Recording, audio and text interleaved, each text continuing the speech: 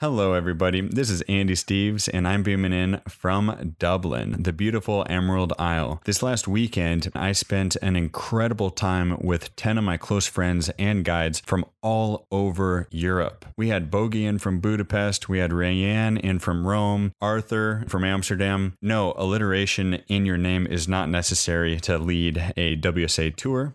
Aloise in from Paris, and Stephen in from Ireland. So we passed a great few days there out in Dingle. It's an incredible place to spend a weekend, and Dingle's a beautiful Irish town on the rugged west coast. And now I am in Dublin researching up a storm, and we have some incredible news. We're on track to get 4,000 subscribers to this podcast by the end of this weekend. I can't believe it.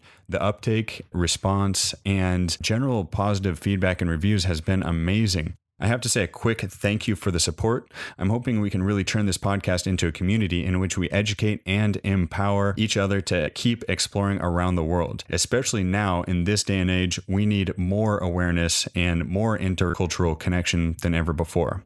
I hope you're enjoying it, and I'm so excited to bring you even more episodes moving forward. Please let us know what you think about it so far, and please do leave us ratings as well. We're all ears because we really want to do it right. Tell your friends, your schoolmates, and your family about us, because you never know, they might be able to benefit from the knowledge that we're sharing on this show. Thank you so much, and I'm excited to bring you this next episode of Andy Steves Travel Podcast. Happy travels. Sharing tips, tricks, and tales from around the globe, this is Travel for the Next Generation. You're listening to the Andy Steves Travel Podcast. Episode 6. I love these kind of adrenaline-filled trips, just like going for a goal. After doing it once, it's kind of addicting. It's like, all right, what's my next record going to be? Today, we've got an incredible guest, Drew Goldberg, aka Drew Binsky. He's a travel extraordinaire with tens of thousands of followers on his social media handles, and with over 4,000 hits a day to his travel blog, he's kind of a big deal in the travel world. He's supporting himself through sponsorships and travel gigs to achieve his goal of visiting all 195 countries in the world before he turns 30. He's 25 years old now, has 92 countries, and a Guinness World Record under his travel belt, so he's well on his way. We had a great conversation, and I really hope you enjoy. Without further ado, here we go. Hey, there he is. How's it going, man? Good, how are you? I'm doing well. I'm so excited to connect with you, man. This is the first time that we're actually communicating here face to face. And I think I found you originally, Drew, through the, you're going to have to explain this, but thehungrypartier.com. Correct. Yeah. And so I'm excited to learn all about that. But first off, welcome, Drew, and thanks a million for joining us. Thanks, Andy. It's a pleasure being here. I'm excited to share my story and some tips with you guys.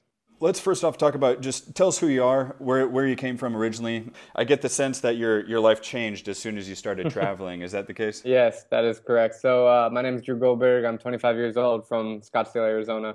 Graduated from University of Wisconsin-Madison in 2013 and studied abroad in college, and that's sort of in Prague, and that opened up my eyes to the world and different cultures. And then right when I graduated, I wanted to escape the corporate world, so I took a job teaching English in Korea and lived there for 18 months. That's where I started my travel blog and where I kind of started learning about the digital nomad lifestyle. And when I left Korea teaching English, I just decided to take off with my blog and travel full time and make a living online.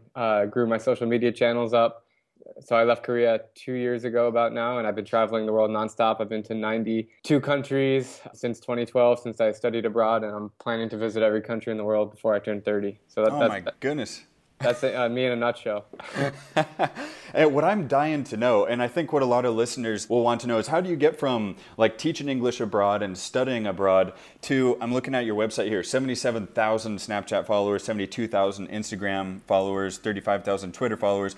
Are you a genius or just a regular guy? Just a regular guy. It really takes a lot of work, and you have to be able to have like a public personality. You know, a lot of like, you know, I'm not saying it's only for extroverts, but you have to be able to like be on camera, you know, be on video. I do Snapchats all day, and a lot of people aren't comfortable with that sort of, you know, showing their face. But no, it's just a matter of like reaching out to people, and it's not only Instagram, it's not only Facebook, it's not only Snapchat, it's not only the blog. It's like a combination of all of them, and it really takes a lot of work behind the scenes. I mean, I'm constantly reaching out to people, learning how to make my website better, finding ways to get my voice heard. That's another thing, like getting featured on big publications like Huffington Post, for example. I write for them, and that, expands my reach from my little blog to like hundreds of thousands, if not millions of people. Just, little by little, your name will get heard, but it's not nothing you can do overnight. I don't, unless you like have a bestseller book, or if you're like an actor and you have a movie coming out, or if I'm on like the Ellen DeGeneres show, for example, overnight you could become a viral success. But in this sort of blogging world, that's not the way it works. You have to, grind every day, and then little by little things will happen. Yeah. So. Step by step, huh? Yeah. So did you get your start at hungrypartier.com, and then you decided to kind of get serious, and you're like, whoa, actually I can keep doing this, and then you decided to go with drewbinsky.com, or what's the evolution there? Yeah, hungrypartier.com is where I originally started to document all my travels. As the name suggests, I wrote about food and nightlife because that's what I like to do when I travel. As I got older, I started that blog when I was 21, so I'm 25 now, and I realized that that's not the best brand I want to associate with myself, because I like to do other things except for just party, and it kind of makes me sound like an asshole, to be honest, for people that don't know who I am. So the reason I'm in San Diego now, I'm actually working with a web designer. I'm turning Hungry Partier into a bigger, kind of like an Elite Daily type of like millennial website with viral content about travel and lifestyle and nightlife, specifically about nightlife as well. We're keeping the Hungry Partier name, but turning it into something bigger with writers and editors and stuff like that. But Drew Binsky is just, Binsky is a nickname that I've always gone by, and that was on my social media handles on Instagram and everything. So I just decided to start a new blog, Drew Binsky, and sort of make that my brand. And when I work with companies like, I just went to Germany with the tourism board. I'd much rather people know me as Drew Binsky than the Hungry Partier, for obvious reasons. That makes a lot of sense. When I look back at my blogs from when I was studying abroad in Rome in 2008, or even my travels before that, I'm just like, geez, the internet was an abstract thing back in the day, and you never thought anybody would actually find what you wrote. But now it's so well indexed that anybody can pull it up. So that makes a lot of sense. Absolutely. So how do you stay comfortable on the road? Do you have rituals or anything that make you feel at home in all these, how many different countries have you been to so far? 92. 92. I mean, because I understand I do the same thing. I'm on the road almost constantly. And there's little things I might do to just try and stay comfortable in my own zone. Mm-hmm. Yeah, I mean, things like Airbnb make it really easy to like find a place and feel like a local in any country you're in. If you've never used Airbnb, I highly, highly, highly recommend it. You can get, I usually stay in countries like a week to a couple weeks, sometimes a month maybe, sometimes even 3 days. But it doesn't matter how long you stay. If you get Airbnb, you can stay like a local in an apartment, and you really feel like you're living there, even if it's a short period of time, as opposed to a hotel. If you're staying at the Marriott looks the exact same, whether you're in Suriname or whether you're in, I don't know, Australia. Yeah, anywhere. And that's been deliberate. Just like you walk into a Starbucks or a McDonald's, they're all the same. Yeah. And so if you want something more unique, Airbnb is a great option, huh? Exactly. Now, Airbnb has, I've been traveling on Airbnb since 2010, I think. And obviously they've grown up to be a massive company now, and they're making tons of money, and they're tweaking their system to make more and more money from us, we consumers. Right. Like, what do you look for? Because, for example, one of the things that I've caught is, a cheap price. That's what displays on the map when you're searching around on Airbnb, right? But then their cleaning fee will be $150 or something. Yeah. I always look for reviews. I'll never stay at a place unless there's more than like 5 or 10 positive reviews. It's possible that someone could just open up a place right now, but I don't want to take the risk in case it's bad or something. So what I do is I look for the reviews, check out the price, and then I'm going to Hanoi, Vietnam next month. So what I did was I found like 5 places I liked, and I just sent a direct message to the host. It's really easy to do that. I just copy and paste the same message. Like, hey, my name's Drew. I'm looking to come to Hanoi for a couple weeks. I just want to double check with you if you have fast Wi-Fi and if you can possibly offer a little bit of a discount. Because a lot of times if you just ask for it, they can do it. And I'll send the same message to 5 people. And if one of the 5 gets back and I like it, then I'll just book it. So, 90% of my Airbnb stays have been phenomenal. The other 10%, they're not horrible, but I could probably do something. It's just like, stains on the carpet or something that you didn't anticipate or whatever. But you're absolutely right in terms of, like, for me, the biggest thing is just having a fridge and a microwave or a stove, so that I can make coffee at home, like you said, Wi-Fi, do some work, and feel at home in a place. That's interesting. Now, in one of your blogs I was reading, you were talking about couch surfing. Now, I have a couch surfing account, but I've never actually couch surfed. Do you still do that these days? Yeah, I'm heading to the Middle East in a couple weeks, and I already opened up couch surfing. I haven't done it since last summer, or 2 summers ago, a year and a half. But it's a really good alternative for budget travelers and really only solo travelers. You can't couch surf if you're traveling with more than one person. But basically, locals who have an empty couch, hence the name, or a bed or a floor space, open up their doors for free. So it's absolutely free. And it's more of like a cultural exchange. Their incentive is they get to meet a cool traveler and share their culture with you. And for you, you get a free place to stay. It's a little more risky for it's not always comfortable. If you're looking for a luxury place, couch surfing is not your way, but it's a really good way to connect with locals. And, like I said, it's free. And it's, I couch surfed in Kyoto, Japan, and the host was awesome. He gave me his bike to go around the city. He took me out at night, and once again, read the reviews just like I do for Airbnb, and you can get a good feel for the person by the reviews. Gotcha. So my biggest hang up with couch surfing to date has just been the fact that it takes so much time to find a place. You have to send out 5 or 10 requests on Airbnb. You send out many more on couch surfing. Right. Is that the case? Yeah, it's the same process. I'll find 5 people who I think have a good place, and I'll send them. It's just you copy and paste the same message. You just change the name. Hey, blah, blah, blah, whatever. So it's really not that hard. You just got to be sure and change the name, because that sometimes you forget to do that, or at least I do. Right. Exactly. Yeah. Hey, are you a world record holder, or was that an attempt? Yeah, so it was an attempt to set the Guinness World Record. I got it approved by Guinness Book. But yeah, right now my stuff is in for review by them. But basically, I set the record to visit the most UNESCO World Heritage Sites in 24 hours. Me and a buddy started in Germany, and we did 7 sites in Germany, and then 5 more in Holland in 24 hours.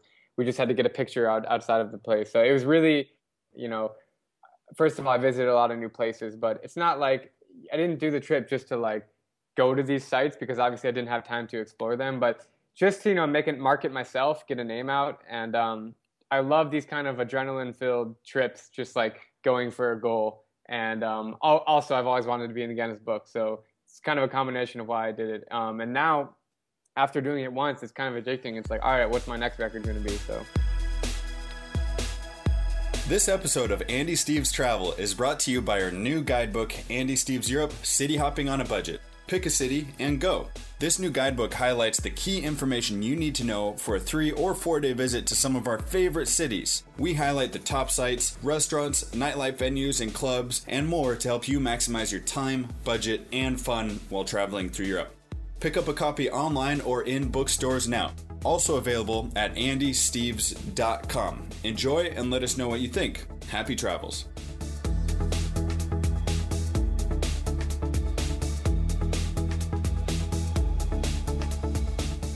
You mentioned kind of turning your travels into a game. I was looking at the Hungry Party, or kind of your database of trips, and I was just blown away how, for example, the spring break trip that you took while you studied abroad in Prague. I mean, that's the most unconventional trip I've ever seen a student abroad in Europe take. Yeah. Most people will do London, Paris, Amsterdam, or go to Sicily for a week, or go around Ireland. Instead, I'll let you say the destinations, but man, what a itinerary. Yeah, just with 2 other friends, we crammed in a Balkan trip in 5 days. We hit 6 countries. So, I mean, yeah, like you said, I've never been to Paris. I've been to every country in Europe except for Cyprus, and I've never been to Paris.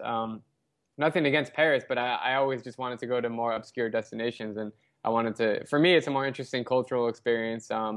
London, Paris, those kinds of cities are most similar to what I'm used to at home. So I always I was just in Kiev, Ukraine, and I loved it. It's one of my favorite cities in Europe. And other cities that I love are Budapest, Belgrade, Brasov, and Romania. So these types of places, first of all, they're cheaper, much cheaper than Western. Like a fraction the yeah, cost. A fraction of I the mean, cost. Yeah. you know, for example, in my guidebook, I have like kind of a expected costs breakdown at the front of each chapter. So like London, Paris, and compared to Krakow or Budapest and Prague, for example, it's 30 or 40 euros for a hostel bed in Amsterdam or Paris or London these days. 10 in Central Europe, you know, or 8 or 9. Like we can say dollar, like probably $10 even in some places in London for a pint of beer, or in Paris, and then you go to again Prague, Budapest, if that, you know, you can find them for $1 even. I mean, in Krakow you can get a plate of pierogi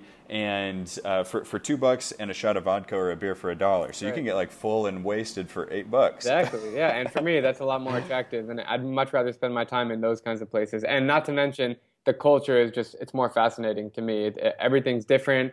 You know, the language is different, the people are way different, and you know, there's a lot of cool things to explore in those parts of the world, and specifically Eastern Europe. Yeah. Now, I hear you in getting off the beaten path. I mean, I find that so rewarding. It takes maybe a little bit of extra effort, just like you said, you've never been to Paris, but I'm sure you've had more off the beaten path experiences in France. You know, I'm here in Barranquilla in Colombia, and I haven't seen another gringo. Right. And you know, there's on the one hand, it's if you're unaccustomed to a new place, maybe it's you know, some people would be uncomfortable, maybe it's a little stressful. But on the other hand, that's what travel's about, to get away from the tourist crowds.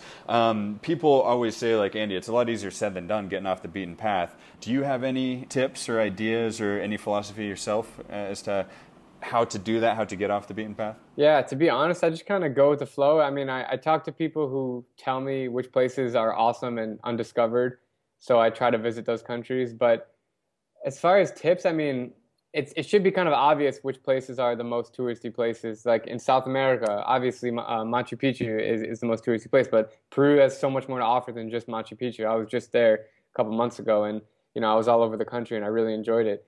You know, in Asia, in Southeast Asia, everyone hears about Thailand. Everyone hears about, you know, Japan. That's not Southeast Asia, but you know what I'm saying. And those places are great, don't get me wrong, but you know, I spent 2 weeks in Myanmar, which is a country that probably many people who are listening to this haven't even heard of before. But it is just a fascinating country. I didn't come across many other Americans or foreigners at all, and it was very cheap. Really cool. I mean, I did a trekking for 3 days through a bunch of villages and slept on floors of people who, you know, I share nothing in common with, nothing, absolutely nothing. But you know, it was a really cool experience, and those are things I would recommend looking out for. If anyone wants any tips of where to go, just email me, drew@drewbinski.com, and I'll be happy to share some advice. Drew, you're going to be way too famous to keep responding to individual emails. I respond to everyone. Yeah, that's incredible. You responded to my Snapchat, you know, message almost instantly. Every Snapchat. That's so crazy. So definitely drew@drewbinski.com, but also just check out drewbinski.com, right? You have a ton of information up there, huh? Right. Now, when somebody goes to your website, they see all your pictures. When they see you on Snapchat and all this, it could be, and I interact with a lot of university administrators who might perceive that to be quantity over quality of tourism. You know, just like trying to hit as many different spots as you can in 24 hours, or, you know, seeing all these different places, staying on the road always.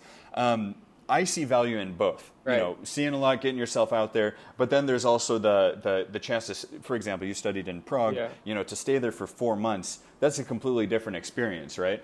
Can you speak to a little bit of one or the other? Not in terms necessarily of one being better or worse than the other, but just about that. Yeah, I mean, you're right. One is not better than the other. I mean, so I lived in Prague for 4 months, and I lived in Korea for 18 months. So I definitely got some experiences of culture. I mean, I can speak Korean really well, but I love traveling fast. It enables me to get a taste of everywhere, and then I kind of know which places I want to go back, which places I enjoy the most. And I'm not saying it's, you know, for most people that they want to spend more than, you know, a few weeks in a place. And listen, I would love to spend 3 months in every country, but if I did that, I would be 80 by the time I finish the world. And, you know, I want to see the whole world by the time I'm 30 at a young age. So, you know, one is not better than the other, but whatever makes you feel comfortable, that's what I would say. You know, if you want to do a week getaway in Greece, go for it. If you want to stay on one island, go for it. If you want to visit 3 islands, then you can just take a quick ferry or even a seaplane and jump around. So, you know. In that sense, travel is kind of a selfish experience, isn't it? You know, little bit. people say that it's hard to, you know, obviously if you have a travel buddy, you're sharing that experience with Right. them. But I forget if it was a post or a blog or something, but it was just, it was all about people, this person was writing about, it's so hard to get anybody else to care once you come home. Yeah, you know, that's like who wants to hear about Yeah, your trip to nobody cares. Myanmar or this or that? But when you put it online, then people look at it as a resource. Yes. And also, I'd like to add, like, when I spend 3 days in a country or in a city, I do more in that 3 days than most people do in weeks. Like, I'm always on the go. I spend all day exploring around, eating all the best local food. So let's say I had a week. Let's say I had a week in Budapest. I would just kind of sit around. I would sleep in. I would, relax more. But if I had 2 days, I would do everything in 2 days. So I'm still getting the same amount of stuff done. Mm-hmm. Yep. Yeah, there's a saying that the task or your job fills up whatever time that you give it, right? Yeah. Whether it's 2 days, Definitely. a week, or 2 months. Definitely. So, Yeah. don't get me started thinking about Budapest. I love that Yeah, city. me too. It's a It's great the spot. So, how's a homeboy from Arizona who goes to school in Wisconsin decide that he wants to teach English abroad and then just embrace that lifestyle entirely? Like, did you grow up traveling a lot? Yeah, so I played competitive hockey growing up. I traveled all over the country, and I went on various family vacations. So I'd been to maybe 20 U.S. states when I was in high school, and I always loved to travel. I had maps on my wall. I always dreamed of going to places, but I never went overseas. So I always had kind of a travel bug in me, but I didn't know it would be turned into my full-blown job. After I studied abroad, as I said, it's where I really fell in love with cultures and foods and meeting people and having these really cool experiences. And I sort of knew, after I studied abroad, I sort of knew that's a career path I wanted to take. I just didn't know how I was going to take it. I wanted to start like a travel app or something of a bigger scale, but that was a little more high risk and I didn't have the money to do it. So I just started a blog, which is essentially free. And one thing led to another. And once I realized I started making money, brands started sponsoring me. Tourism boards were inviting me out for destination trips, and I realized pretty quickly that I could turn it into a career, and that's exactly what I've done. Who pays you for what? How do you support yourself on the road? So brands like GoPro, for example, they sponsor me and for certain events, certain campaigns, certain trips. I offer shout outs on my social media channels, on my blog. A lot of people want links, so they'll pay me for specific links. Or, I'll work with like a hotel chain like Marriott. They'll invite me to their property and they just want me to post about it on my socials. We shouldn't have given them a hard time earlier, huh? Right. Yeah, I know. So then they'll pay me, but also tourism boards. I said I just got back from Germany for a week, and they flew me out there, and they gave me a nice paycheck just to post about it on Instagram and Snapchat and my blog. But that wouldn't be possible if I didn't have the followers or the viewers to watch. So that's why they're interested in working with me, because they could spend their marketing budget on getting a lot of eyeballs on their content. So that's why it's important to work hard to grow your following, and then you become more attractive to different brands who want to work with you. And I think the single most effective way to do that is by generating quality content, producing stuff that people want to see, right? Yeah, you got to be interesting. I mean, if you're not interesting, if you're boring, that's why I said this job is not for everyone. You have to be willing to show your face, be on camera, share your voice, because then you become interesting for people to follow. If you're just like boring and you post pictures of the wall, no one's gonna wanna follow you. So it definitely takes a certain person to do it. Who would you consider your peers in the space? Like, if somebody follows you, who else are they probably gonna follow? There's a lot of other travel bloggers and Instagrammers out there. One guy I look up to, his name's Matt from the Expert Vagabond. He's been doing this for longer than I have, but he's got a bigger following, and he posts similar stuff. We have similar audiences. There's a girl named Kirsten Rich who's from the Blonde Abroad. I'm sure many people listening, if you follow travel people on Instagram, you probably came across her. She's very popular. She does the same stuff I do, but on a bigger scale. Like she charges more money, and she'll go to more destinations, or she'll have more sponsorships. But there's a lot of people in the field that if you follow, just if you go to my Instagram and check out the people that I follow, you can find out some of them right there. Are you pretty selective about the people that you follow? Not like super strict. I mean, if someone's interesting, I'll follow them. But a lot of people write me like, "Hey, follow me on Instagram," and like, okay, what am I going to get out of that? So I won't follow you if you do that. do you reach out to the German tourism board, or do you reach out to GoPro and say, hey, like, this is me, look at what I do, sponsor me, or do they find you? Right. What's the balance there? I would say it's about 50-50 right now. At the beginning, it was like 90% me reaching out to brands to get their attention, but word of mouth spreads. If someone works with me and then they share my contact with them, and then I'll get emails from people or brands to work together. Hopefully moving in the future, it's going to be, more of them reaching out to me, but I'm just about to do a big round of pitches. I have a spreadsheet right now, and I have like all the different brands I'm going to contact and, what email I'm going to send them. So I do that about every 4 to 5 months. I'll do like a big media push. But then I just kind of sit back and they trickle in. But like I said, hopefully in 2-3 years from now, I'm having to pick and choose who I'm working with. So there you go. And what's next for you? It sounds like you got a project here in San Diego going on. Is it secret? You mentioned it. You kind of hinted at it earlier. No, it's not secret at all. I just haven't really announced it. But yeah, I mean, The Hungry Partier, my old blog, I'm taking off the and I'm turning it into Hungry Partier.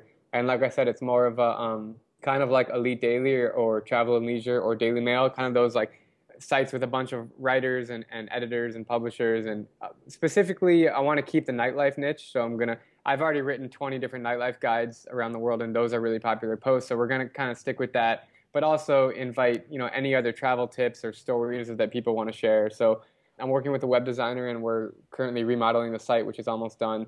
Yeah, we're gonna try to turn it into something really big. So that's what I'm working on now. And so you have kind of contributors or writers that you work with to develop this? For Hungry Partier, yeah. I'm in the process of reaching out to people or writers who want to contribute on a monthly basis.